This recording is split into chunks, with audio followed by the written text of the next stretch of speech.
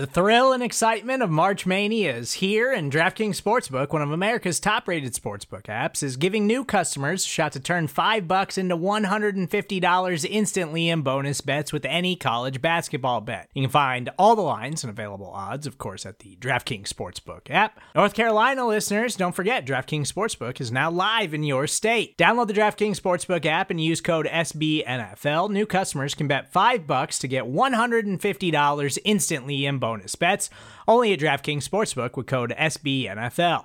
The crown is yours. Gambling problem? Call 1-800-GAMBLER, or in West Virginia, visit www.1800gambler.net. In New York, call 877-8-HOPE-NY or text HOPE-NY. In Connecticut, help is available for problem gambling. Call 888-789-7777 or visit ccpg.org.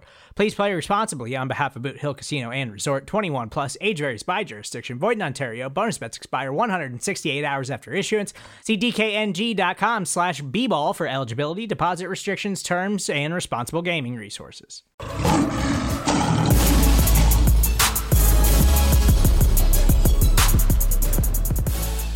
Welcome to another edition of our Spotify Live, our call-in show that we record live every Saturday morning, 9 a.m. Eastern. Here on the Spotify Live app, we take your live calls as like a radio show. My name is Jeremy Reisman. I'm the producer and Detroit Lions beat writer for prideofdetroit.com.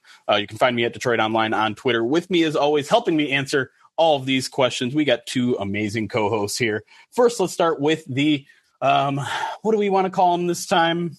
Let's just call him good pal of the show. No, let's call him the I don't know, the free agent extraordinaire for all of his work he did last week. Managing editor of Pride of Detroit, of course, at Eric Schlitt on Twitter. Eric Schlitt is here. How are we doing, buddy? That was smooth. I mean, I nailed it, right? I mean, that's how I want to be introduced every time from now on. How you doing? Are you getting any closer to well rested? Well, I feel like the roster's getting close to filled out, so that's going to help with my rests. So we'll see. All right. Hopefully they'll hit a point where they decide to stop soon. Okay. Yeah, fair enough. I'm going to keep this other intro much shorter because we have a lot of people that we want to get to. So he is the senior editor of Pride of Detroit. He is at Ryan_POD on Twitter. He's going to be uncheckmarked like the rest of us next week. Ryan Matthews is here. Welcome to the world that I lived in for the past few years. How happy are you right now? You know what? Beyond happy, I'm just excited that we're back on Spotify Live. The birds are out. It's drizzling outside. Whatever.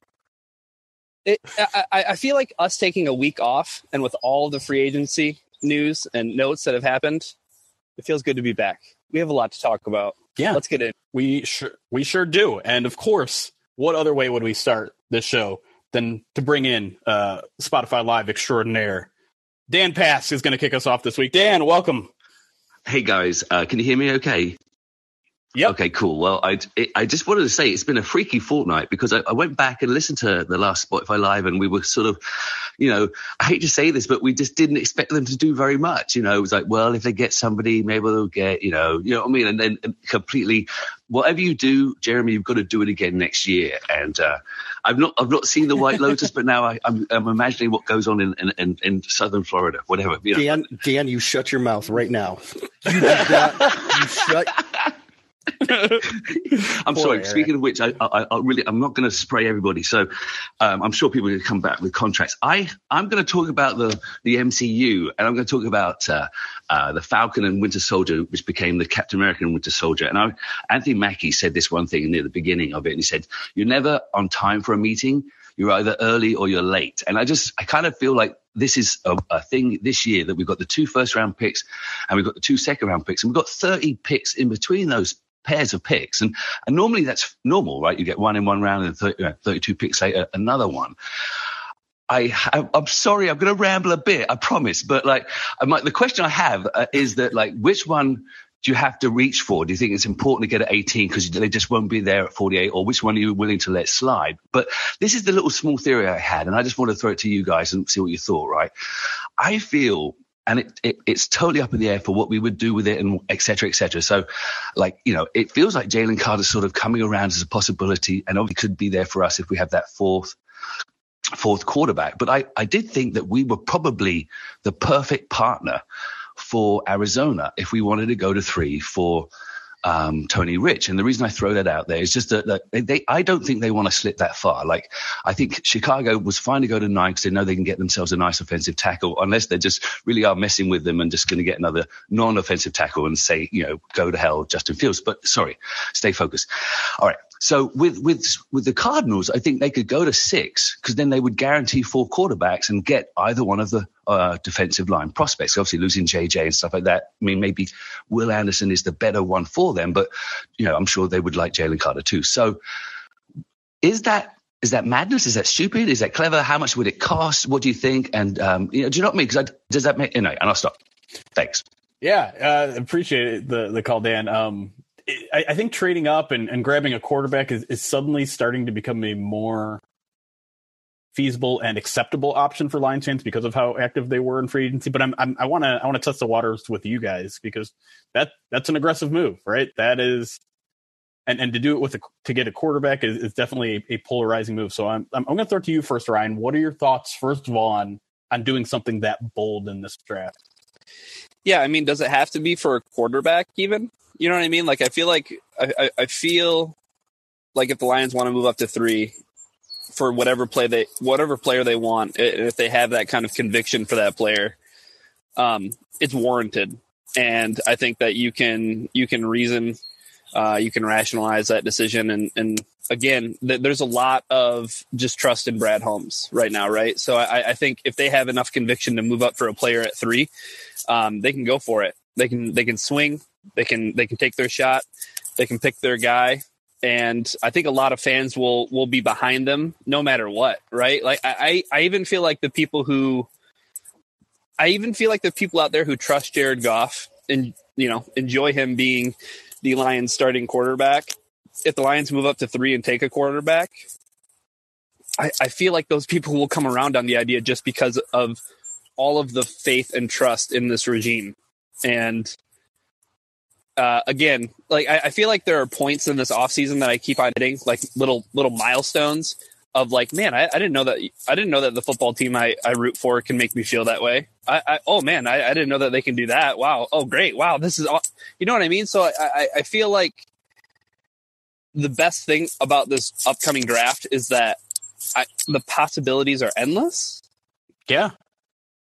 I think that's probably fair to say. And it's kind of thrilling in that way, because I don't know what the Lions are going to do. But let me throw it to you, Eric. What are your thoughts on draft? Let's start with just even something as simple as drafting a quarterback. And I think a lot of people now, seeing how quarterback hungry the top of this draft is, think that if they want to get the guy that they probably prefer, they're going to have to go up and get him.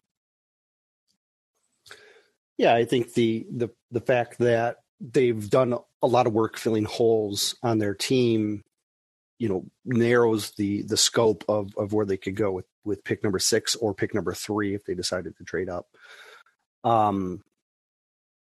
If the right quarterback is there, and I do think it remains an option because of the fact that they just haven't addressed the position really outside of just bringing back what they had. So the same thing we just said about quarterback, though, we could say about defensive tackles. All they've really done is bring back the guys from the last year as well. They haven't really added to the position. So the defensive tackle remains a need, but is there a way to address that position later in the draft? Whereas at quarterback, you really can't. So it does leave a lot of options on the table for the Lions. If they are planning for the future, which, then a quarterback could easily be in the conversation. But I think the fact that, we're not sure is part of the game plan, right? Like that's part of keeping the rest of the league speculating. One of the things we saw with our with the mock draft. Yeah, go ahead, Dan. I'm really sorry. I almost feel like I've let you down, and I did keep up with the check, but I feel like I've let them down too. I mean, I still love Bijan, and I don't mean to say it like that, but like, I wanted to. I apologize to interrupt you because I just feel like we have become. It's almost like we are sort of subtly we're subtly all in. Do you know what I mean? Like, it's not obvious all in, but subtle all in, because we've got so many bridges across so many different positions, and it's wonderful. And watching Shah, and I'm spreading questions, sorry, but there's this idea like everything is quite temporary. Do you know what I mean? And as we spoke about that one time with the franchise tag, I mean, you don't want to be in that situation. So, but I don't know. I felt like I let you down by speaking about quarterbacks, but I mean, because obviously Devin Witherspoon is just still there at number 6, and it would be like, and it's still the most likely, because I just don't think the Cardinals want to go out of the top 6. You know what I mean? I don't know who else is going to trade with them, but sorry about that. And I wanted to let you know, you always cut yourself off. So when you mute yourself, just take a few seconds before you mute yourself. All right. Okay. Okay. So, I do agree with you, Dan, that I don't think the Cardinals are going to want to go back too far, because when you have a chance to draft one of the elite players in the draft, and that's what you have with your 2 defenders, I do think that you try not to pass up that opportunity. Right. And so for Arizona, I don't think they're going to want to trade out of that blue chip area unless the return is, overwhelming. Right. For example, if you look at the trade charts, because you were talking about, what would it cost to trade up? According to the trade charts, it doesn't cost much for the Lions to move up 3 spots. It's like on one trade chart that I have, it's like a 3rd rounder, on a 3rd and a 5th. On another one, it's like it's like a 4th, right? Like it's the trade charts say the cost is low, but for Arizona, sitting in one of the blue chip areas, I don't think they're going to take something simple as like a day 2 and a day 3 pick. I think they would want significantly more. And I think that is going to be one of the things that eliminates the Lions from necessarily wanting to trade up. Is I don't know how much capital they're going to want to give up to go get their guy. Now, then again, if the price is right, you never know with this regime, because they have positioned themselves to be able to make a move if they want to, right? So it does seem like they're kind of win now. It does seem like they've put a lot of eggs in the basket of 2023. But at the same time, I don't know if they necessarily need to do anything in this draft that enhances what they do in 2023. Like, honestly, like every pick that they make this year could be with 2024 in mind. And so that could include a quarterback. That could include a corner, because a year from now, you're only going to have 2 corners under contract, right? It could include a defensive tackle. I think their options are so available and extensive right now on which way they can go. I don't think we can rule anything out, and that includes trading up, trading back, quarterback, defensive tackle. I think it's all on the table at this point. Yeah, and I think you made a good point there about, even if this team is in win now mode, which they certainly seem to be acting like they believe they can not just win the division, but compete for a title, which, yes, feels very uncomfortable to say out loud.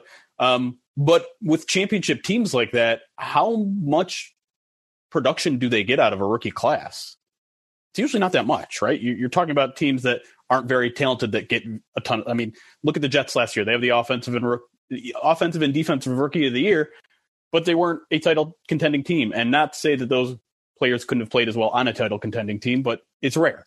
And you're picking 6th, you're picking 18th. You have guys that are going to contribute in the rookie seasons, but they're not going to necessarily be centerpieces or key pieces. I looked to the Eagles last year, right? Like, they get Jordan Davis, and he's essentially benched for like the first month or 2 of that season, and then he kind of comes along, and I wouldn't say he was a key part to why the Eagles got as far as they did. So that being said, yeah, everything's on the table, and I hate keep bringing up the same points, but this is a perfect year to grab a quarterback. And I know that the front office really, really likes Jared Goff, and that's kind of why I think they aren't going to do it.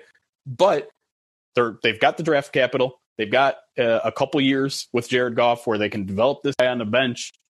And I don't know when they're going to have that opportunity again. Everyone says, well, you can always trade up like the Chiefs did to get Patrick Mahomes. That is not an easy thing to do. That is an exception to the rule. And that is something in a quarterback-hungry league that is it's very difficult. Okay, I can't stop anymore. Who are you, and where is Jeremy? Who are you? I I've been saying this the entire time. I've been behind the idea of drafting a quarterback for a while. I just don't know if the right guy's there. And I kind of agree with you. If you want to get the guy, you might have to trade up to get him. And that's maybe where I put on the brakes and say, okay, they don't have to do anything this year, right? That's something the front office said too, is like, we don't have to force it. If it's not there, if our guy isn't there, if we don't love, if we think Anthony Richardson is too risky or whatever, we don't have to do it. And so, I'm kind of stuck between a rock and a hard place here, because I do think this is a great year to draft a quarterback. I don't know if it's a great year if they should get aggressive and trade up for him, though. I don't think we should mind going a little bit long on this, because this is a pretty important topic. I want to say two things to what you just said, Jeremy. One, yes, Jeremy has been this way, and Jeremy was even this way a little bit last year. Like I could sense him at least being like, hey, you know what? I mean, if the Lions want to put somebody behind Jared Goff that they can develop, they should do it. So stamp of approval on that. Second thing, I think to your point earlier, Jeremy, about rookie classes and their impact on a team, I think what may have warped people's brains a little bit is the anomaly of last year and what all of the Lions rookies were able to do in year one, right? Like, you have a class that has Aiden Hutchinson and Kirby Joseph and Malcolm Rodriguez and James Houston. Like, I think maybe our brains have been warped a little bit to think, hey, draft guys that are going to make immediate contributions. I mean, this team has a lot of holes that they filled in free agency and in the offseason that they definitely have afforded themselves the opportunity to do what, Eric has talked about a lot, like maintain flexibility. And I'm just saying that if they kick the quarterback can down the road another year, you might have to trade more resources. You won't be picking as high as Sick next year in the first round, and I don't know if this regime ever wants to be in the position where they are like, Les Snead was and, F them picks mode. So that's just kind of where I'm at with the draft right now, is that I think the Lions want to maintain that flexibility, but they have a lot of it in the here and now. I think the model that the Lions are trying to replicate is a draft model similar to what the Ravens have, because I think that's really the blueprint for how to maintain a roster over several years, right? The Ravens, they a lot of times they just sit back and they just let players fall to them. And other times they get aggressive in going up and trying to get a guy that they want, right? Like last year, they ended up with Kyle Hamilton, Tyler Lindenbaum, and David Ajabe. Right? Like, those were their first three picks, like arguably the top safety in the class, arguably the top center in the class, and arguably one of the top would have been a first round pass rusher if he didn't tear his ACL, right? Like, that's, and they had 11 picks last year, right? And of their 11 picks, 10 of them are still on the roster, and I think 4 or 5 of them are in starting roles again. Like, this is the Ravens are really the model of where you get your franchise to a spot where you have enough stability that you can then just let the draft kind of fall to you, add the guys that are the best there, and then you end up with these guys contributing in the 1 or 2 deep rotation. Yeah, most of them make the roster, and then the next year you just do it again. And so if that's where they end up, if this is where the Lions move towards, then this is how you maintain a franchise stability for decades. All right, we'll end the conversation there. 20 minutes in. I just want to say sorry to everybody else. I didn't mean it, and it's one of those things where it's kind of like when you're doing a shower. And you just, you kind of just turn in the hot, and it's suddenly really, really hot, really, really cold. And it's like, I had to get my question in, and you've got like 12 people in line. It's happening, Jeremy. Like, you have to just get it in the first few seconds. Here's my son, Max. Say hi. Hi. Oh, you can't hear him. Sorry. Bye. Thank you, guys. All right. Thanks, Dan. Appreciate it. All right. Let's move on to our next caller here. We've got John on the line. John S. Welcome to the show, John. Morning, guys. How you doing? Not too bad. Just want to thank Dan for kind of leading things off, because my question sort of follows in the same thing. Talking about quarterbacks, not sure. Bryce Young or not Stroud. assuming those two are gone, we've got Richardson, Levis, and Hooker that we're looking at. I'm kind of been following a lot more of the intangibles, the leadership, how they do in interviews and things like that. And I guess I sort of want your feedback on looking at more, like they all have pretty strong arms. They all can basically run the different things on a level of accuracy and things. But looking at those three, their leadership intangibles, who would you like and where would you like that to happen? Like if you wait for Hooker, can you wait to the second round or you pick him in the first round? Because you get the fifth year, but you really want to take him at 18. Those are the kind of scenarios I've been kind of bouncing around a lot in my head, which is, like I say, just ricocheting everywhere right now. So I just kind of wanted some of your feedback on how you look at those three quarterbacks, where you put them, and when you want to make the move for them, sort of thing. As Eric was saying, just waiting. Let's see what happens to it, where things fall. But where do we kind of flip the switch? Yeah, I want to kind of start here with Hendon Hooker because I feel like he's taken a big rise, especially locally here. A couple. I know Brett Whitefield and I think Risdon both had the Lions taking him either at 18, and I think Whitefield jumped up from the second round to get a third first round pick to take Hendon Hooker. So I'm curious. I'll throw it to you first, Eric. Obviously there's questions about his injury. There's questions about his age. But is that maybe is he being undervalued because of those things? And, the upside is worth it there, maybe at 18. I cannot get on board with him in the first round. I want to, but I can't because there's multiple factors that come into play for me. And I think the other person who projected him to go in first round was Daniel Jeremiah, who had him going late in the first round as well. And I know that there's a lot of hype around him right now, but there's three things that our Hooker has to work against. One of the first is he's old, right? He's 25 years old. He's already 25. Like that's Josh Allen's age. I think he might actually be older than Josh Allen if I heard something like that. Like it's ridiculous. It's crazy how far along he is age wise. Now, if you're talking about a franchise quarterback, maybe that doesn't matter because he can still play a decade. And so you're not worried too much about the age, but there's also the ACL. And now again, if you're not drafting for the future and you can get over the fact that he's got an ACL issue, then, maybe you can get past that because, he's going to lose a lot of training camp time. He's going to lose a lot of that experience that you would typically get as a first year guy. So you may not actually get notable contributions from him until he's 26 years old. So the third thing with Hooker for me is that the system he's coming from is very quarterback friendly. Okay. It's designed basically as like a one read throw system where they stack receivers or they design their receivers with this elite speed, but they put them in situations where they're not going to get jammed and they get these free releases all the time, which allows them to get open. And then Hooker, to his credit, has very good accuracy and understands the system and where the players need to be. And he gets the ball where it needs to go. But that system that he thrived in at Tennessee is not going to work in the NFL. And so he's going to have to learn how to anticipate windows, to understand that his receivers aren't always going to get free releases.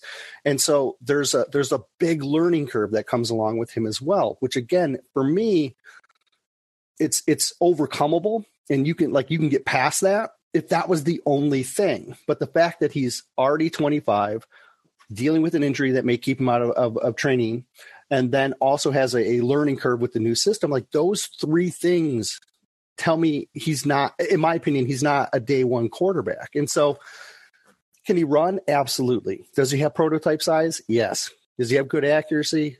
For sure. But we don't know how his processing skills are going to work in a NFL type system because we haven't seen it. And so for me, that's too much for me to take him necessarily at 18. Now, again, if he ends up on the Lions, he's a good player and he has potential, but it's just too rich for me to take him in the first round, even though I know that's becoming a very trendy thing to do. Ryan, do you have any thoughts either on Hendon Hooker or maybe I also want to talk a little bit about Will Levis because it feels like he is now like way behind the top three are now for whatever reason. Seems like it has been set that Stroud, Bryce Young, and Anthony Richardson are the top three, and Levis is a distant fourth. Maybe not so distant, but do you have any thoughts on those two guys? Yeah, I think where the discourse is at right now with quarterbacks is that there's a big premium on accuracy, right? Like I think people are enamored with Bryce Young's accuracy and CJ Stroud's accuracy. And then the accuracy concerns with Richardson and with Levis, right, are, hey, can we turn this ball of clay into an NFL quarterback, right? Like it's again, like I don't want to talk too much about like maybe like the Josh Allen comparisons, right? Because Josh Allen is a one in a million lotto ticket with the way that he developed and was able to, work on his accuracy issues coming out of Wyoming. A lot of people talk about, their feet. They talk a lot about their feet and fixing their mechanical issues with their lower body to improve their accuracy with Richardson and with Levis. And I think with the combine that Richardson had, that's why you see him shoot up and Will Levis kind of gets left, with no dance partner right now. I know, his pro day made some big throws against air. I feel like it's really unfair that people are comparing that to Zach Wilson because Zach Wilson and Will Levis they're not the same quarterback at all. And the Levis conversation is interesting to me. Hendon Hooker is not a first round quarterback to me. Eric laid all that out, pretty much exactly how I see it. So yeah, I think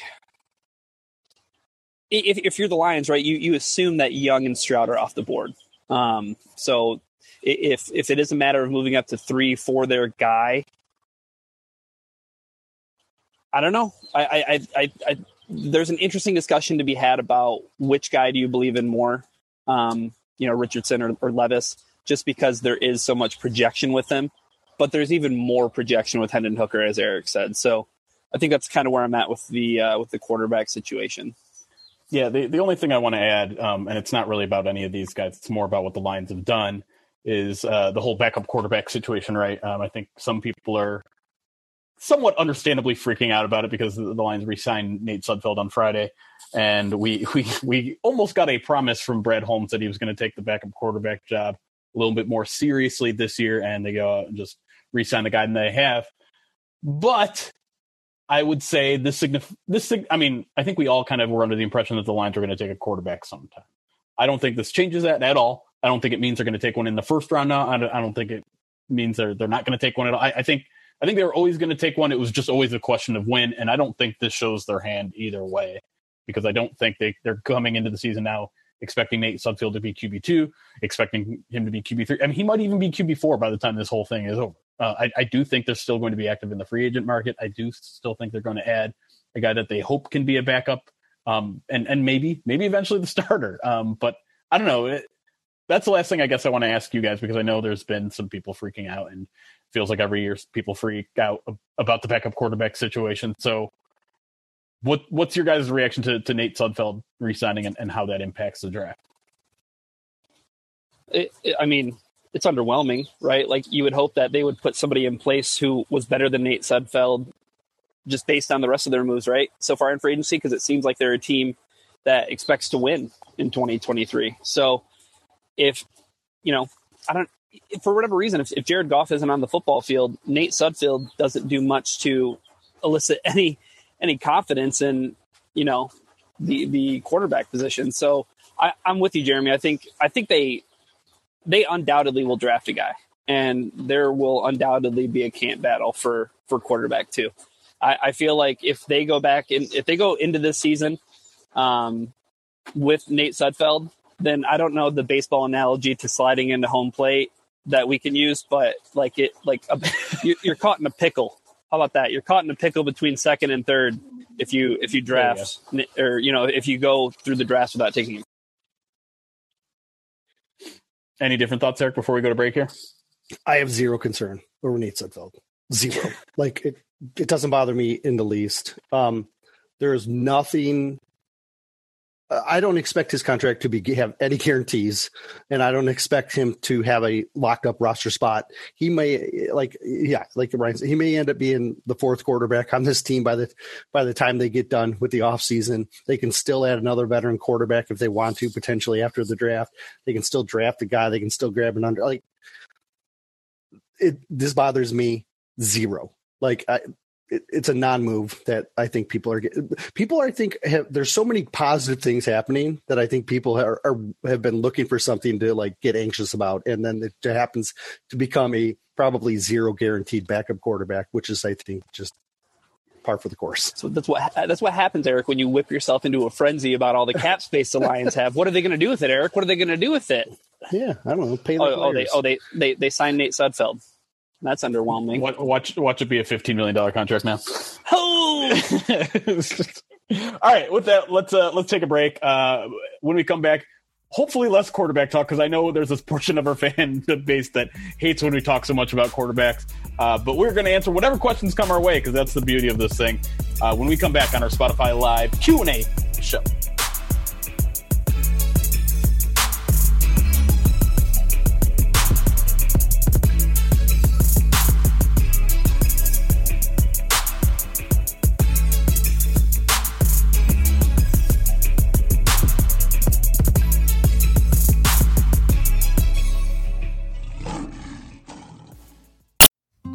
Support for this show comes from Sylvan Learning. As a parent, you want your child to have every opportunity, but giving them the tools they need to tackle every challenge, that takes a team. Now more than ever, educational support tailored exactly to what your child needs can make all the difference. That's why parents have trusted Sylvan Learning for 45 years as the ultimate teammate in their child's educational journey, instilling in them a love for learning and a passion for reaching the next level. And Sylvan's Insight Assessment can identify gaps in learning and areas that could be of concern for your child. It's a 360-degree view into your child's learning that you can't find anywhere else, and helps ensure that your child didn't miss something in school that might put them at a disadvantage in the future. And right now, it's the best price of the year at $29. Go to sylvan29.com to learn more and get your child's assessment for only $29. That's SYLVAN29.com. And we are back here on Spotify Live answering all of your Lions questions every Saturday morning, 9 a.m. Eastern here on the Spotify Live app. Just make sure you're following at Pride of Detroit and join us. You can be part of the show just like Michael B. is about to be. Michael, welcome to the show, man. Hey, how you doing, guys? Great. How are you? Awesome. I'm just loving this. You have to realize I love Brad Holmes as a man. He knows how to play poker. Let me just tell you, because right now he has everyone talking about what is the Lions going to do. Nobody has a clue. I mean, he could go moving up. He could move back. Is he taking a quarterback? Is he taking best blue chip? Everyone's so confused. So I really like the first series. The guys at work, see, I work on Marine Corps base because, of course, I retired as a Marine. So they call me Boomer because I'll be 60 next year. But so it's funny because when you, on a military base, you got guys from all over the country. So they're saying, and when they're coming up to me and saying, man, Lions are looking really good. Lions are really looking good. I wish everyone back in Michigan, where I'm from, would just take a breather and say, let's see what Brad's going to do. Everyone's freaking out about what's he going to do with his money, not our money, his money. What's he going to do with the players that he's picking? You know what? Just like when people are going, Nate Sudfeld, he lied to me. He lied to me. No. You know what? He could move up to 3, but he's waiting to find out who's going 1 and 2. Is he going to try to move up? Nobody knows. So it's just awesome just hearing everything, because I heard the other day they're saying, hey, Lions are looking really good. They could go with this roster right now and compete. A lot of times people forget, just because the Lions were last in defense in a lot of categories, they forget that we started off last year with 5 guys on PUP or injured, and we only had 3 starters from 2021 to 2022. Charles Harris, Tracy, who got hurt. Charles Harris got hurt, and we had our Anzalone, right? The rest of them were just fill-ins. And now we're just, then the later of the year, we start getting these guys like, oh, wow. So I'm just so excited. And if everyone just take a breather, I'm kind of with Eric saying, I want these other teams to think that we're moving up, or they don't know what we're going to pick, so we have to trade with them. I want the Lions to trade out of 6. Because you know what? When you start picking players that are in a certain slot, like if we're picking number 2, like Hutchinson, he did a $21 million signing bonus that hurts the cap. So if you move up to 3, you're going to put more cap strain on you. So I don't care. We can move out of 6, get some more picks, and maybe just let Golf see what he's doing, and we have more ammo for next year. I know that everyone keeps on saying about what happens with enough ammo for getting a player this year. Well, if the first 2 are gone, quarterback-wise, well, now you're going to reach for a 3 or 4 or 5, or you're going to take a flyer on Carter, which who was a Detroit News reporter that said he doesn't think he's a Dan Campbell guy because he doesn't eat, breathe, sleep football only when he wants to. So I don't know. So my biggest thing is, sorry about that rambling. I learned that from Dan Pass. And it's contagious. I want them to move back, and actually I want them to take an offensive lineman just so they can prepare for what's going to happen with Jonah or Vaitai or Glasgow, and say, hey, let's take – I don't even care if we go for Northwestern's I can't pronounce his name. What's his name? Skoronski, yes. Yeah. I don't care if they go with him, or even if later if they even take Darnell Wright and Darnell Washington as a tight end. So I'll pause. I'll put on mute, let you guys go. All right. I'm excited that you bringing up an offensive lineman, because I know there is a certain someone on this podcast who was surprised the fact that Skoronski was mocked to the Lions by 2 local guys, and certainly has some thoughts about it. So I'm not even going to spoil who that is. Speaker, can you make yourself be known? Yeah. I wrote a big piece on that this morning in my roundup. I started writing the roundup as normal, and then I was like, oh, let's just do a feature on Skoronski, because he was mocked by a couple local guys, and then it was like 1,000 words into it just on that section. I was like, Jeremy's going to be mad about this one. But look, I think when you look at positional value, there's a history that says he's not worth taking at 6 because of the fact that most of the top interior linemen go off the board at around like pick 13, pick 14, maybe even pick 20, like where Frank Ragnow went. But you can also get a lot of starters, even Pro Bowl level starters on, in day 2. Like, for example, you got Jonah Jackson in round 3, right? Graham Glasgow you got in round 3. So I think it's one of these, when you talk about positional value, it's one of these players, or it's one of these positions where if you're going to draft him and you're assuredly going to use him inside, like you are hoping that you're going to be getting a level of player that equals, the level of player taken at that spot in the past. And there's really only been 2 guards that have gone off the board at 6 in recent history, like in the last decade. One of them is longtime Washington right guard. Why am I blanking on his name? I know one of you guys has it for me. Brandon Sheriff. He went at pick 6, and he was a staple for a long time. Got franchise tagged a couple of times, right? And then the other one is the Indy guard, Quentin Nelson. Right? And Thank you for keeping me from stumbling over myself again. Yeah, Quentin Nelson. And so you have to look at Skarnowski and say, is he Quentin Nelson? And in my opinion, he's not. And that's nothing against him, because Skarnowski is a technician, right? He's a very legitimate player.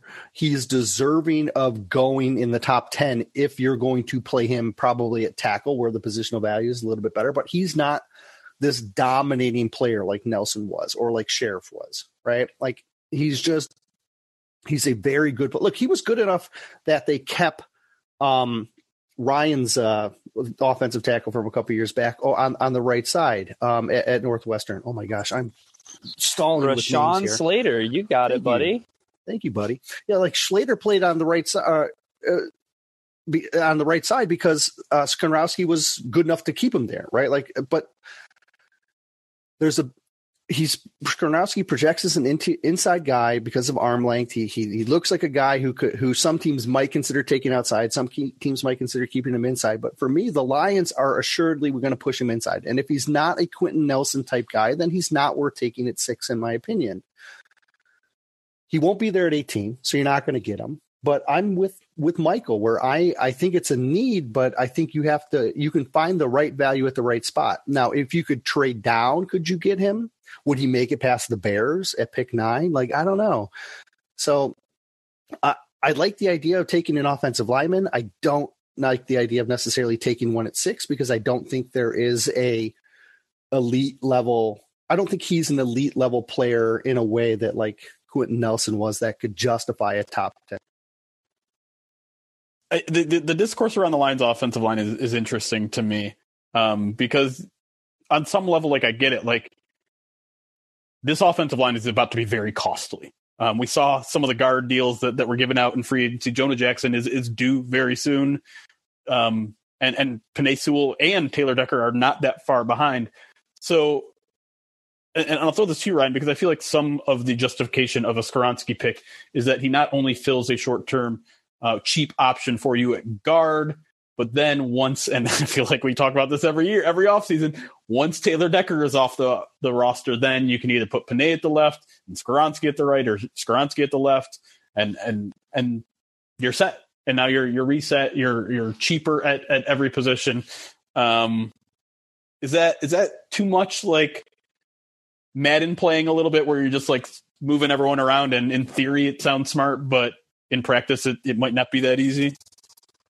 I think there's a little bit of that to it. I think that there's that element. I agree with Eric that taking an offensive lineman at 6 seems a little bit too rich, especially considering the needs that they still have long-term, right, at cornerback. The immediate need that they have right now at defensive tackle. If you start talking about, hey, offensive line at 6, when, generally speaking, when we're talking about filling the needs of interior offensive line, we're talking about like 2nd round. We're talking about 3rd round for guards, right? And that's where Jonah got picked up. Graham was a day 2 pick. So there's something to it that I think the Lions right now at 6 and 18, they're almost kind of in this no man's land for taking an offensive lineman, because 6 is too high. By 18, Skoronski's off the board. Paris from Ohio State off the board. Like, you're not going to get one of the top tackles of the class at 18. And well, if you're going to go, guard, or you're going to go Osiris Torrance, you're going to go.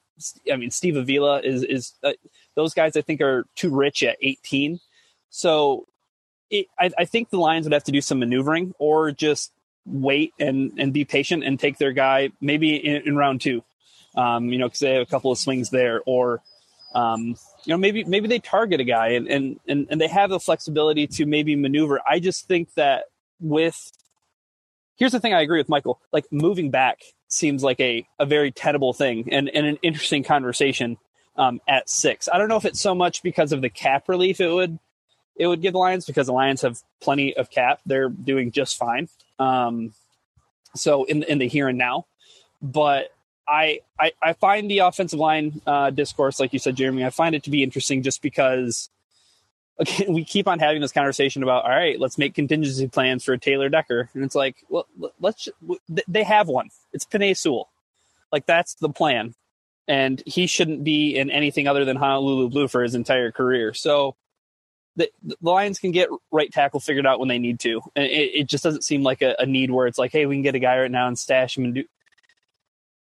I feel like the conversation is a little bit different, though, if they don't renegotiate Vaitai's deal for the here and now. And I know that Graham is a one-year deal, and I know Vaitai, his tenure with the Lions is most likely going to be over after the season.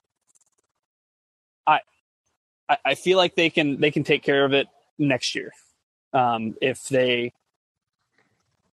In later rounds, I'll say. But it's an interesting point to bring up because you are still paying Vaitai, $5-6 million, and you're not going to get rid of him. He costs more to be off the roster than on the roster, and you're paying what is it? I think it's a total cap hit of about $4.5 million for Graham, and now you're just going to suddenly throw a rookie into that spot, and it's like, okay, well now you're spending $6 to $7 to $8 million on backups at guard, and it's not, having depth on the offensive line isn't a problem, but real fast, can I interrupt you? Yeah, Graham Glasgow's numbers just came out. 2.18 cap hit in this season. This year. Yep. But they added a void year, right? And they have a void year of 1.47. Yep. Okay. There you go. Quick question. So like I said, when they move back, but he would also be a lot better than Matt Nelson as your OT3, or he could be your guard center guy. Yeah, but Vaitai could be their OT3. They'd have a lot of options, which is never a bad thing, right? Let me just, can I spin this one other way, because Michael brought up another guy that I like, and I think if we're debating, he brought up Darnell Wright. And I think Darnell Wright out of the Tennessee right tackle, who I think can play right guard, I think is a fascinating player that is being underrated right now. And he is a guy who's not projected to go in the first round, but I am comfortable with taking him at 18. I think he's that good of a player. And if I'm taking an offensive lineman in the first, I would rather have Wright at 18 than Skoronowski at 6. All right. You heard it from Eric. He just wants to turn this into the Detroit Volunteers. So we're headed in that direction. All right, Michael. Look, hey, thanks. And don't forget, we're going to do quarterback sneak with. Oh man, I'm in. Let me tell you just one thing, just to put a pin on this. If we're talking about offensive line value and distributing money, the total value of the contract at pick 6 is about $30 million in total. At 18, it's half of that at 15. So if you're talking about wanting to lower the cost that you're putting into the offensive line, getting a guy at 18 also costs you half as much. And so if you're concerned about, there you go. That's good info. All right, thanks, Michael. Let's go to Mathis. Mathis, welcome to the show. Hey guys, how you doing? Good. How are you? I'm all right. So, one thing I want to ask is, the cornerback group, right? As it stands right now, we could honestly extend it to the whole defensive back group. That was probably our weakest unit on defense last year. So I want to ask you guys. So for the right now, it looks much better, and honestly, way better than I could have expected. But what do you think is the plan for the next few years? How to build stability, some at least some sort of stability in that group, because we haven't had stability since Slay. So how do you guys think How do you think Brad Holmes has addressed that, and what do you think he's going to do for the future in addressing that? Yeah, great question, because I think there's been a kind of external debate here about whether cornerback is still a need. And I'm still of the belief they're going to add a young cornerback in the first 4 picks. I really do. Because most of these guys, Manuel Mosley and CJ Gardner-Johnson, are only signed to 1-year deals. You don't know how Mosley is going to work out with the ACL tear, and you don't know if you're going to be able to bring back CJ Gardner-Johnson next year, because if he balls out, he's going to be looking for money. And I mean, you saw what happened with the Saints and the Eagles. Like, the Saints traded him. The Eagles I'm sure most Eagles fans thought they were going to bring him back. They couldn't. He's a tough negotiator, and that's fine. I don't fault him for that. And so I don't think there's any guarantee that either of those guys are on the roster next year. But the one thing that they're in a really good position to do in terms of adding a young corner is that they finally have a smart veteran in the room with Cameron Sutton. And I think I mentioned this on our Cam Sutton podcast. They didn't afford that for a guy like Jeff Okudah. Jeff Okudah never really had that veteran corner presence in the room. And people can say like Aaron Glenn can be that guy, but Aaron Glenn isn't with him 24/7 like teammates are. And so I think the Lions are in a perfect spot right now to take a cornerback high. And that's what I think they're going to do. Now someone come at me. Who's got a different thought? Ryan. Okay. Yeah. So here's the thing. I think beyond the fact that, I agree with you, Jeremy. Let's start there. The Lions undoubtedly, I think within the first 2 days are going to look at adding a cornerback because of what you just said. Okay. However, I love the fact that they have their foot in the door with a couple of guys that could earn themselves big deals. And who's to say Brad Holmes won't reward those guys? He rewarded Romeo Okwara, right? He rewarded, I mean, it's not to the same extent, but rewarded Alex Anzalone, rewarded Charles Harris. I think that if Emmanuel Moseley has a great season, you just don't normally let outside corners walk, especially if they play as well as he has played in his time in San Francisco. I love the fact that he does, again, have his foot in the door. So like that guy is on the roster. He has a chance to live and breathe and be a part of the Lions culture and their organization. And that will have an impact on negotiations. We've seen that this offseason. We've seen that with, Kaminsky. Graham was Graham was part of a regime that was rotating him at guard, a starting level guard. And he's willing to just wipe that away and come back. I think the great thing about where the Lions are, especially with the cornerback position, is they have some guys here who, if they do work out, they can extend. But they don't have to, right? They can go out and they can get a corner at 6. And I think that they're perfectly validated doing that. And I still like the prospect of Witherspoon. I'm cool with Gonzalez. Like, whoever their guy is, I think I'm still cool with a cornerback at 6. So interested to hear, Eric's perspective on this. Yeah, I think you guys covered it. I think the stability is going to come potentially from the draft, and it's also going to come from some meritocracy on who earned a second contract. And I think Gardner Johnson and Moseley are both in that range. And then you have guys like Jerry Jacobs, who's going to be a restricted free agent next year, and then Jeff Okudah, who may or may not, seems like will not get his 5th option picked up. So, they're going to give guys a chance to earn another contract. And like Ryan said, you get first crack at those guys during negotiations.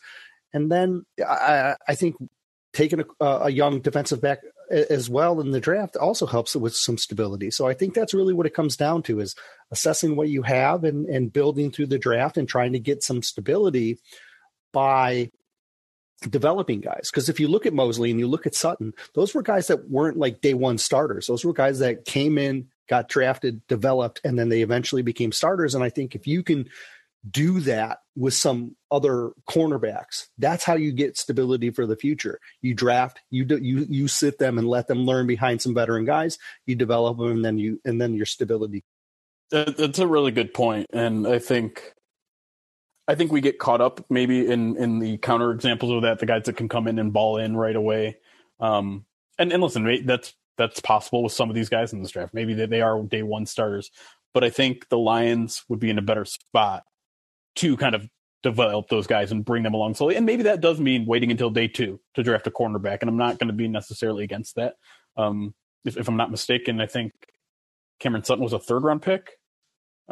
So it can work out. It does work out. Darius Slay was a 2nd round pick.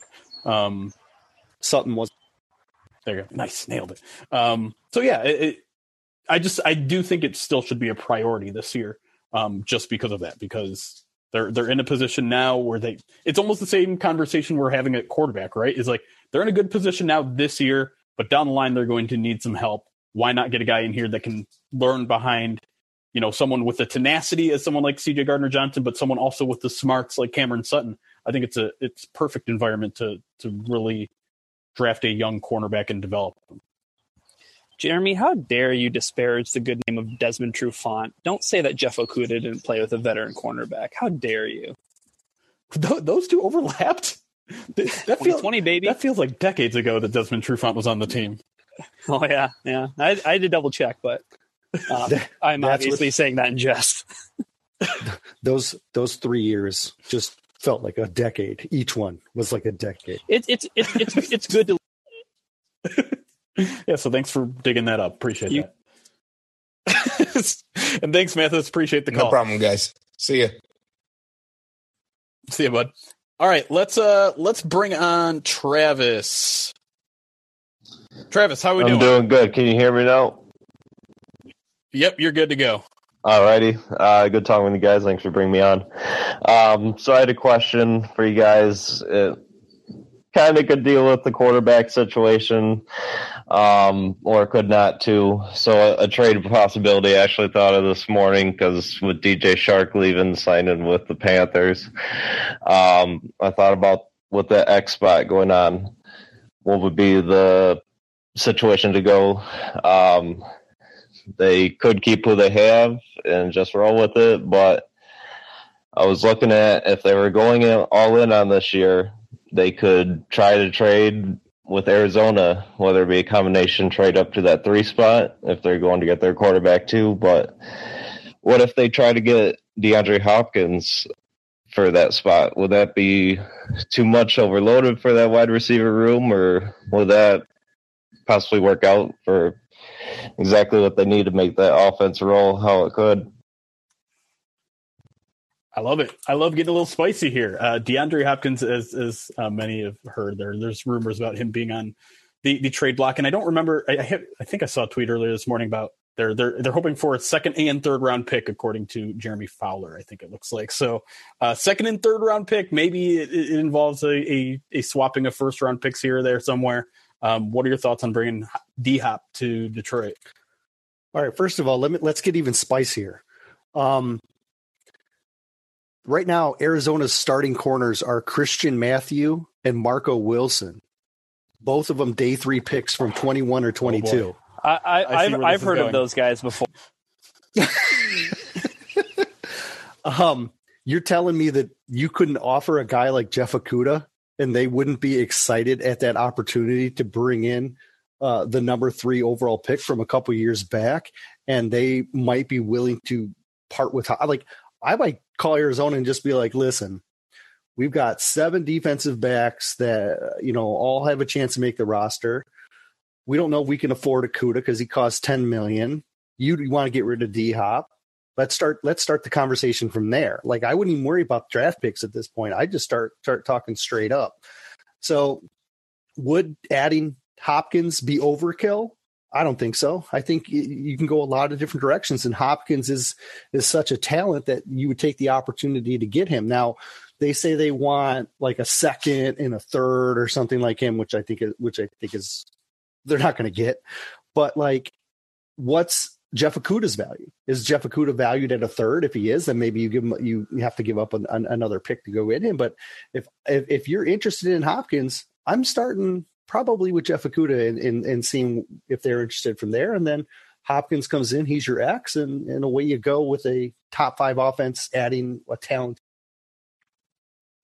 I mean, that would do wonders too. I think like Friday was the one bad day in free agency that I think Lions fans had, losing DJ Chark, and then obviously we talked about the Nate Sudfeld over panic. But I mean, okay, so one thing that we have to address here is the price, right? And not just the draft pick price. He's doing $19.45 million salary this year. That is something that the Lions can currently fit, but then they'd have to also make some more room to fit their rookie class. It would be extremely tight at that point to be able to afford Hopkins and their rookie class as it is. $14.9 million salary in 2024. So that has to be addressed. But Ryan, would it be worth it? I mean, throw a restructure here, throw a restructure there. There's still ways the Lions can make cap room for this would you do it? You're talking about one of the greatest wide receivers of all time. Ooh. DeAndre Hopkins, absolutely. Like, we've talked about this ad nauseum, or at least I have, because I love bringing up the fact that he just played with a laundry list of absolute garbage cans at quarterback in Houston and put up phenomenal numbers. Incredible, right? Like, DeAndre Hopkins is still that guy. And I don't want to say that I'm concerned or worried about Jameson Williams, but I will say that having DeAndre Hopkins as a security blanket would be, I mean, that's a level of luxury that you can kind of laugh at, but man, I mean, that would, if the Lions go get DeAndre Hopkins, there are no questions about, are the Lions like, are they, no, they're in. I mean, like they're in, they're here. I feel like on paper, that is maybe one of the best trios of receivers of all time. DeAndre Hopkins, Amon-Ra St. Brown, and Jameson Williams. And like I said, Jameson Williams still very much has to prove himself, but that is, I mean, I don't think there's even a conversation. You have the best trio of wide receivers in the NFL today, just thinking about that. But then, I mean, then the question becomes too, like, you have Josh Reynolds, and I know he's only under contract for one more year. Like, are you overdoing it? Are you putting too many cooks in the kitchen? Like we said before, there's only one football to go around. Is this overkill? It very well could be. Like it would seem like that on paper, right? Like I think, I mean, that point right there, Jeremy, is essentially why you can look at DJ Shark's contract that he got in Carolina and say that's why he went to Carolina, right? Like he would not get the targets, he would not get the playing time that he would have in Detroit that he's going to get in Carolina. So yeah, I mean, like you'd have to figure out how to circle that square. But I mean, I feel like you do that for a player like DeAndre Hopkins if that is of your vocation. I mean, and I'm certainly not advocating for it, but if they did it, like, well, I mean, my pants are off, and we're having a whole different, conversation about, the Lions and contention and NFC, not just North champions, but like conference champions. All right. I think we're going to take a break there. We're going to invest in some belts so that our pants stay on. But when we come back from the break, more Lions questions on the way here live on the Spotify Live app.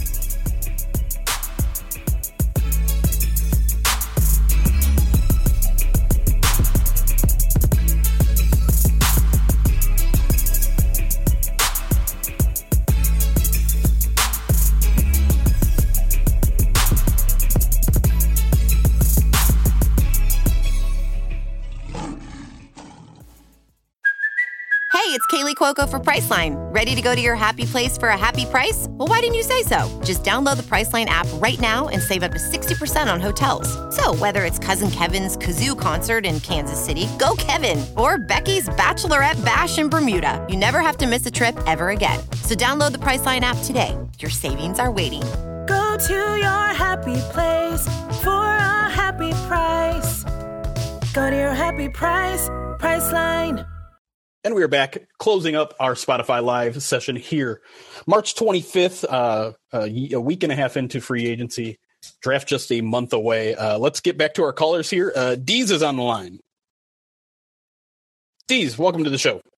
Hi, can you all hear me? Yep. Great. Well, first of all, I just love everything you guys do, and huge fan. Have been listening for a while, and just want to thank you all for everything you guys put out. It's amazing. Hey. Appreciate that, man. So my question is about defensive tackle and specifically about just a question around like the role of the nose tackle in the modern NFL, and if the importance of that position is declining, or if it's has the same importance as it was before. And then relatedly, how Aleem McNeil. I know the original vision was for him to be a nose tackle, and it sounds like they're looking to move him to a 3 technique. So curious what people think about that transition and how it impacts defensive tackle in the.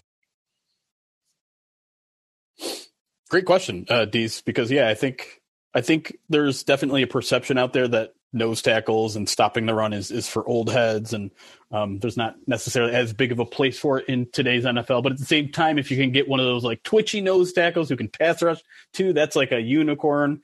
That's a kind of guy that can really change an entire game. So I'll throw it to you, Eric, first. Like, how important is nose tackle? I guess one, basically to the entire NFL, and two, maybe the answer is different for the Detroit Lions. Yeah, I think it's still an important position because of the fact that defenses are still run in a variety of different ways. And there are going to be teams that run like pure two gapping schemes where a zero is going to be an important position that they need someone capable of being able to anchor and hold that zero technique down. So I don't think you can completely dismiss it, but at the same time, the NFL is evolving into a positional league where you have hybrid defenses, you have hybrid offenses, and everything, is becoming more along the lines of these players that are versatile enough to play multiple positions, like an Aleem McNeil, who can play anywhere from the 0 to probably the 5, if we're being honest. And so adding guys that can play multiple positions just become more valuable. And so, but there's always going to be traditionalists that want a pure 0, right? But they have to work with what's in front of them. And that's in colleges, because you're seeing more spread attacks in colleges, you're seeing defenses in college become more athletic, and they're starting to move away from the guys that are more or less the pure 0. And so there's a lot of tackles and defensive tackles in this class that are like zeros, but they also play the 1, which is the gap in between, where they can, operate in an attacking front as well. It's just like a gapping front. So a guy like Mazi Smith, like, he's a nose tackle. He can be a 0 or a 1. He's probably better at the 1 because he can get upfield a little bit more. Ika from Baylor, he's not as athletic as I think we had originally thought. And so he's probably a guy that's going to be a little bit better suited at the 0, even though most of his experience is at the 1. So I think as a league, it's still an important position. But as offenses get more athletic, you need that athleticism on defense in order to counteract that. So with the Lions, it's hard to tell exactly what type of defensive tackle they're looking to add, because they have pushed Aleem to the 3, where he can play in more of an attacking style, whereas Buggs is more of a 1 than a 0, right? And so it fits kind of this gap and a half scheme that the Lions run, which is very attacking, but also has some elements of like holding your gaps as well, which is why they can really go a few different ways. If they're looking to upgrade Buggs, then a guy like Mazi Smith or Ika or Benton, it might make sense to add those guys. But at the same time, you lack that pure pass rusher, which is where adding a guy like Cansey could come into play, because he has that get up the field ability. Adewabare, the kid from Northwestern, like, he's been a 5 technique, but he could easily be what Michael Brockers was, playing at that 4i and the 3 and the 5, and he can give them some flexibility to adapt with Aleem as well, so he can shift along the defensive line as well. So my guess is they're going to be looking, based on what they have, they're going to be looking for a defensive lineman who is adaptable, and they're going to be looking for someone who is a run stuffer. But exactly what position or where he pegs in, whether you call him a nose tackle or a defensive lineman, I think a lot of that is going to be predicated on the style of defensive lineman they're.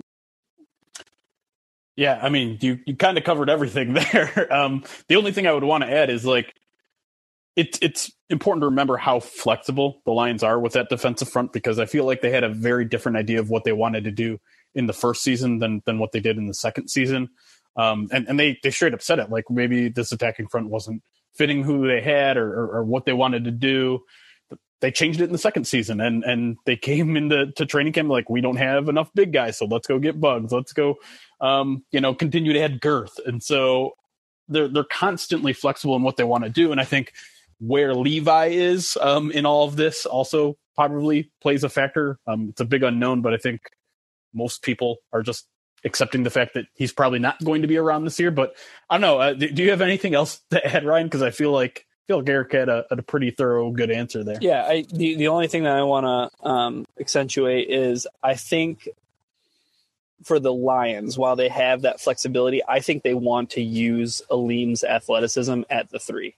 So that's why I think if I had a hunch that they want to get a guy who can play 1 or 0 behind Buggs, as Eric mentioned. Fair enough. All right. Thanks for the question, Dees. Appreciate you. Thank you. No problem at all. Let's move on to Antonio. Antonio, welcome to the show, man. Yep, you're good. Okay, cool. Thanks for having me on, guys. Well, that guy just kind of stole my question in a way. I was going to talk about the nose tackle spot. So let me just rephrase what I was going to say and say it like this. I for a while there, I thought that we needed a guy like a Snacks Harrison in the middle of our lineup. Because, I mean, you guys remember when, we brought Snacks in and he made our defense a whole lot better. And when he was negotiating about his contract afterwards and called himself the straw that stirred the drink. I mean, to the previous guy's question, I mean, I still think the nose tackle position is important. And ever since Campbell said we needed more beef, it's kind of like, to me, that's kind of like what we've needed. So, and I think the one guy we really have to come away from this draft with is Mazi Smith or someone like him. I mean, I don't want to sound like a homer, but if he played for TCU or Ohio State, I think I'd still want him. I mean, I think he's just the one missing piece that would make your linebackers better, that make your pass rushers pass rush better. And then, of course, DBs would play better with a better pass. I just think that's the one missing thing. So regardless of what else we do in the draft, even if we take Jalen Carter in the first round, which I don't mind taking, I think that would just I would complete our defensive line. So I guess my question is like, what your continued thoughts on someone like Mazi Smith? And then, what do you guys think about the fact that for our first round picks might not even start? Like now that we have a ton of guys that we signed at, important spots, even if we drafted a cornerback, they wouldn't necessarily start right away. They might not even start the first year. So like, how do you maximize, what are you thinking about maximizing that snap count? As far as like getting players that will actually start this year in the first round. Yeah. Well, yeah, let's start there because I think we talked a little bit about that conversation beforehand, but I think it's important to kind of underline, where this team's preferences are and the balance of competing now versus making sure that competitive window stays open.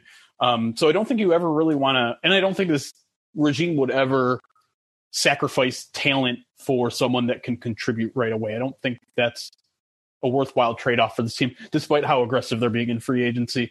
But at the same time, like you do want to fill holes. And to bring it back to the defensive tackle discussion, I do think this team likes Isaiah Buggs a lot more than other people do. I know they didn't give him a huge contract, but they did sign him to a 2-year deal instead of a 1-year deal, and I think that's significant. But if Isaiah Buggs gets injured, what? Like Benito Jones? Are we hooking our hopes to Benito Jones to fill the middle of that defensive line? So I'm with you. Like there needs to be another option there, and whether it's a free agent that they pick up or a young developmental defensive tackle, nose tackle hybrid, whatever you want to call it, I think there's definitely a need there. I think. What do you think? Go ahead. I was just going to add, like, I think with Mazi, you're getting a guy who has the size to be an anchor against the run, gives you a little bit of pass rush, but he's also a guy that is only going to be like a part-time player. I don't think he's a guy who you're going to leave on the field the way that you left Aleem or Buggs on the field last year. Like Aleem and Buggs last year were operating at like 60-70% of snaps, which is like really way too high for guys their size. You want that number to be lower, which is why I think we're looking at defensive line depth, right? And adding a guy like Mazi would allow them that depth and allow them to be able to rotate guys a little bit more. But he's not going to be a guy who's going to be on the field like all 3 downs. Like he's going to be rotated in and out. Now, he's also one of the better nose tackles in this class. And so there's a chance that he moves up boards a little bit faster than like what the Lions, may be able to adjust to. Like he might not be there for their 2nd round pick. And if he's not, I think Ika and then Keanu Benton from Wisconsin are your next best options. Benton represents a lot of what I think they're looking for. And stylistically, I think he matches a little bit better. And so, Keanu, if I was looking at a defensive tackle outside of like the 1st round, I would start looking at Keanu Benton if you are in the nose tackle market. All right. Unless you got something to add there, Ryan, I think we can close the discussion there. Are you good? We good. Okay. Appreciate the question, Antonio. Let's move the train forward here. Thank you for waiting so much, Jacob. Welcome to the show, Jacob. First of all, I think you all are underestimating high school high jump track star Eric Schlitt's ability to hit the trampolines. So that's a real issue. A couple of weeks ago, there was a question about kind of like the Lions players and interviews and like the passion and hard work that we know that they love. And I know we're just hearing interview clips, but Nolan Smith from Georgia is one that really stuck out to me when I did hear some clips in terms of that passion.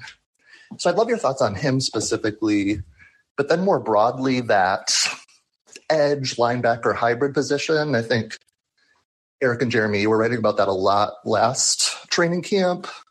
I think even Anthony Pittman was playing there some. So do you think that position is still a part of the defense? And is James Houston enough there, or do you think the Lions need help for more of a speed rush type edge player? It's a good question, because they did lose one of those guys in Austin Bryant, but they did manage to. I mean, the edge is I think maybe a fascinating position to talk about here, because they managed to keep 2 guys, really 3 guys if you want to include Kaminsky in that conversation. I know he's more of a hybrid defensive tackle and not necessarily the edge linebacker guy you're talking about, but they keep Charles Harris, they keep Romeo Okwara. Julian Okwara is probably in the conversation there too for that kind of edge linebacker guy, but.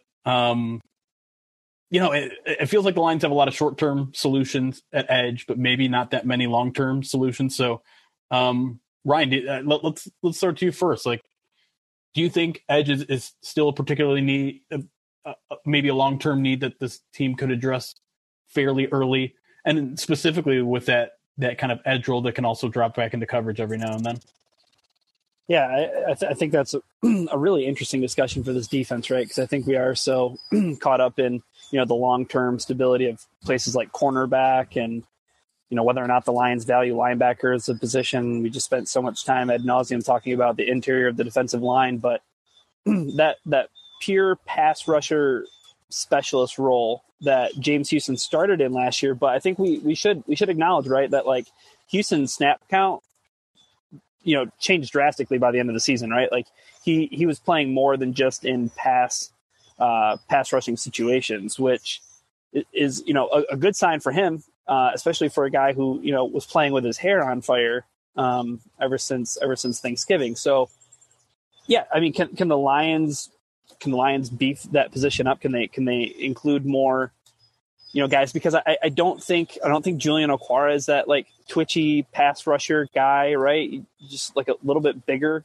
Austin Bryant kind of fit that mold too. I think when you think about this, right, like you think about like your Von Miller types, right? And I think that's where a lot of people are at with Nolan from Georgia, is that they see maybe that potential just because, he lights the combine on fire, and I think, if the Lions want to, I think it'll be really interesting, really telling if they were to spend a first-round pick on that position.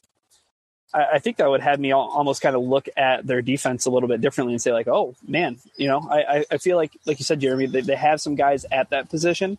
James Houston stands out to me the most, obviously, but if they continue to value that position, which, I mean, how can you not, right? Getting after the quarterback is football 101 in today's NFL. and especially, getting after him off the edge. It wouldn't surprise me if they covet and if they value a player like Nolan Smith from Georgia. Let me throw it to you, Eric, and maybe give us a little background on Nolan as a player and maybe his fit in the Lions roster as it currently stands. Yeah, I think Ryan nailed it in the fact that it would, if they drafted a guy like Nolan, it would change their entire defensive front, right? It would change how we look at how that front works. And the thing is we've actually seen what the defense might turn into in week 17 when they played the Bears. Right now, the Lions front is a 4-2 with in a base with the nickel set behind it in the secondary. And that 4-2 base, you can stand up the open end, which is operated by Hutchinson right now. And then you have a closed end, which takes on the tight end, which is right now James Houston. I'm sorry, it's Josh Paschal and John Kaminsky. Right now, Houston's role is situational, which means when they want to be able to operate with 5 on the defensive line instead of just 4, then they bring Houston on and they use him they stack him behind the closed end. So they would line up Houston next to Kaminsky. This is designed for a couple of things. One, pass rushing situations allows Houston to get a free edge because the closed end can take that guy the edge on. And then at the same time, it might put Houston into a situation where he's rushing against maybe tight ends trying to block him instead of a offensive tackle. So right now, that's a situational role. It's also used against teams that are run option teams, right? Because you get it basically operating as like a 5-2 because Houston can operate as a pass rusher. But as you guys pointed out, he got more snaps later in the year because he was able to play some run defense. And so that element of his game where he's able to be a run defender plus a pass rusher is really what allowed them to shift between 4-2s and 5-2 type fronts. If you add a guy like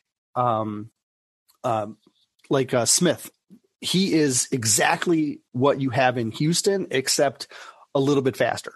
He's basically the same size as Houston. I think he's like 5 pounds lighter, but he runs like the wind. He's a good run stuffer. He's an excellent pass rusher. He has good discipline. He can set the edge. He can do all the things that Houston can do.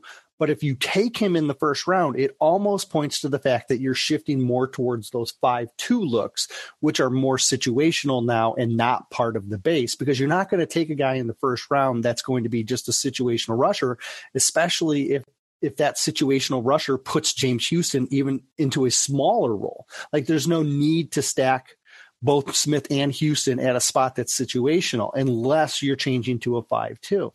So if you're switching to this like 5-2 front, then you're looking at a guy like Smith would make a ton of sense because then you can have Hutchinson on one side standing up, Smith and Houston on the other. Houston can operate between both sides. It gives you more pass rushing range. It still gives you run stopping ability, but it does change completely what happens on the interior. And so now you have to shift away from what you've been doing with your whole closed end, nose tackle, 3 technique type of thing. And you're going to be shifting to guys that are more gap sound and guys that are going to be more taking on blocks and allowing the free rusher. So it does change the front, but we have seen them operate in that. The question is this going to be a situational pass rushing set moving forward, or is it going to become more of a base? And that's, I think, the deciding factor.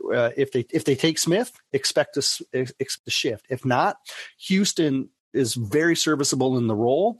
And like Jacob said, you do have a couple of guys behind him, like Akwara. And then as Jacob pointed out, it was even something we saw from Pittman, the ability to play in that role as well. So they can stick. Those 3 guys work if it's situational. If you want to expand it, make it part of your base, Smith could be in the middle. And the one thing this regime has really taught us, and I mentioned it a minute ago, is they're willing to change things around to match who they have. So I don't think they would necessarily shy away from a guy like Nolan Smith. It would, like you just kind of painted perfectly. It's like it has a domino effect of changing a lot of things. But that's also a lot of talented pass rushers and defensive linemen on the field all at once, and that's not a bad thing. All right, Jacob, appreciate the question, man. All right, let's close out our show here with Nathan S. Thank you so much for waiting all show, Nathan. Appreciate you. Thanks, guys. Good to be back. Love what you guys do. So I was going to have a would you rather take Jalen Carter at 2 or trade a day 2 pick for Ed Oliver, but you have to extend him. But since we already touched on D-tackle, who is one player you think in this draft is absolutely a Dan Campbell and Brad Holmes guy? Ooh, okay. So let's go back to the NFL Combine a couple weeks ago. He said, Dan Campbell said there was 4 or 5 guys out of 20 something that he's interviewed that are his dudes. Who is that guy in this draft class for you? I'll kick it back to Eric first. Put you on the spot first. Devin Witherspoon. Like with a bullet, Devin Witherspoon is that guy. Like there's a couple others that like I think are in that range, like that he could have been talking about because we don't know if they necessarily met with Witherspoon.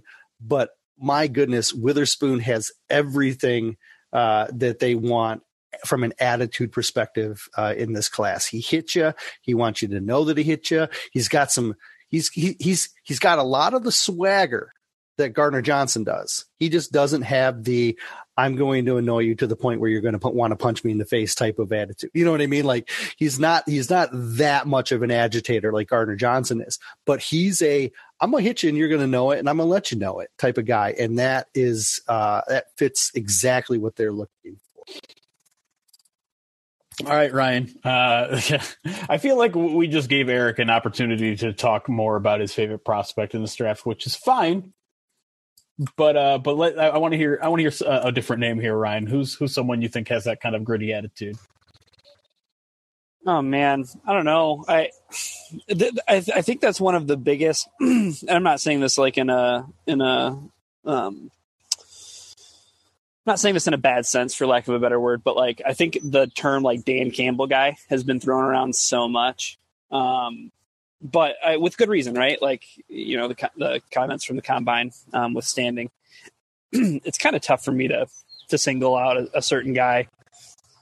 I'll just be honest. I think Devin Witherspoon is a great answer. But I'm fascinated to figure out who those guys are. I don't have one. Do you have one, Jeremy?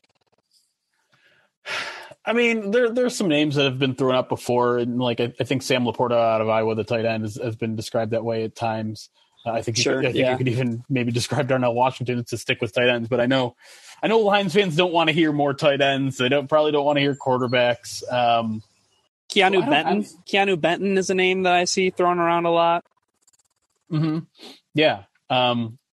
It feels like if you want to talk about these gritty guys, that you're mostly talking about either linemen or someone on defense. So, obviously Witherspoon fits there. Man, I don't know. It's also because that sort of stuff from the outside is really hard to. I mean, there are guys that are painted that way by the media, and coaches will say this about that guy, but you almost have to be in that room too. Like that's what Dan Campbell and Aaron Glenn talk about. It's like you can tell in the first 5 minutes what kind of guy you have, but we don't really have that opportunity because all we get is like combine interviews, which are very stuffy and not the same as like being in the same room and having film in front of you, That's that Inside the Den episode, right? Like I think you get an understanding of why the Lions were so in on Jameson Williams, because they're like, oh, this dude plays gunner. Like, you know what? That's a Dan Campbell guy for a skill position player to be doing that at the college level for a team like Alabama. So like you said, primarily it kind of reverts back to like those gritty guys are like the linemen, trench dudes. So, but you can completely be surprised and thrown off when they're like, oh yeah, Jameson Williams. And it's like, oh, why? It's like, oh yeah, that makes perfect sense. Right. Eric, why don't you give us a trench dude to send us out here? I'm going to put you on the spot again. Sorry, I was trying to... Or not. Participate in the chat there for a second. The trench guy. Oh. A gritty trench guy. Either side of the ball. Steve Avila. Yeah, buddy. Oh, another one of your favorites. That guy fills out a helmet. I love it. Yeah, and he likes to put people on the ground too. he's a gritty guy that makes a lot of sense. The chat was saying a guy that I liked, which is not a trench guy, but Jamie Robinson is another guy that they interviewed at the combine who looks kind of like a Gardner Johnson clone in a lot of ways.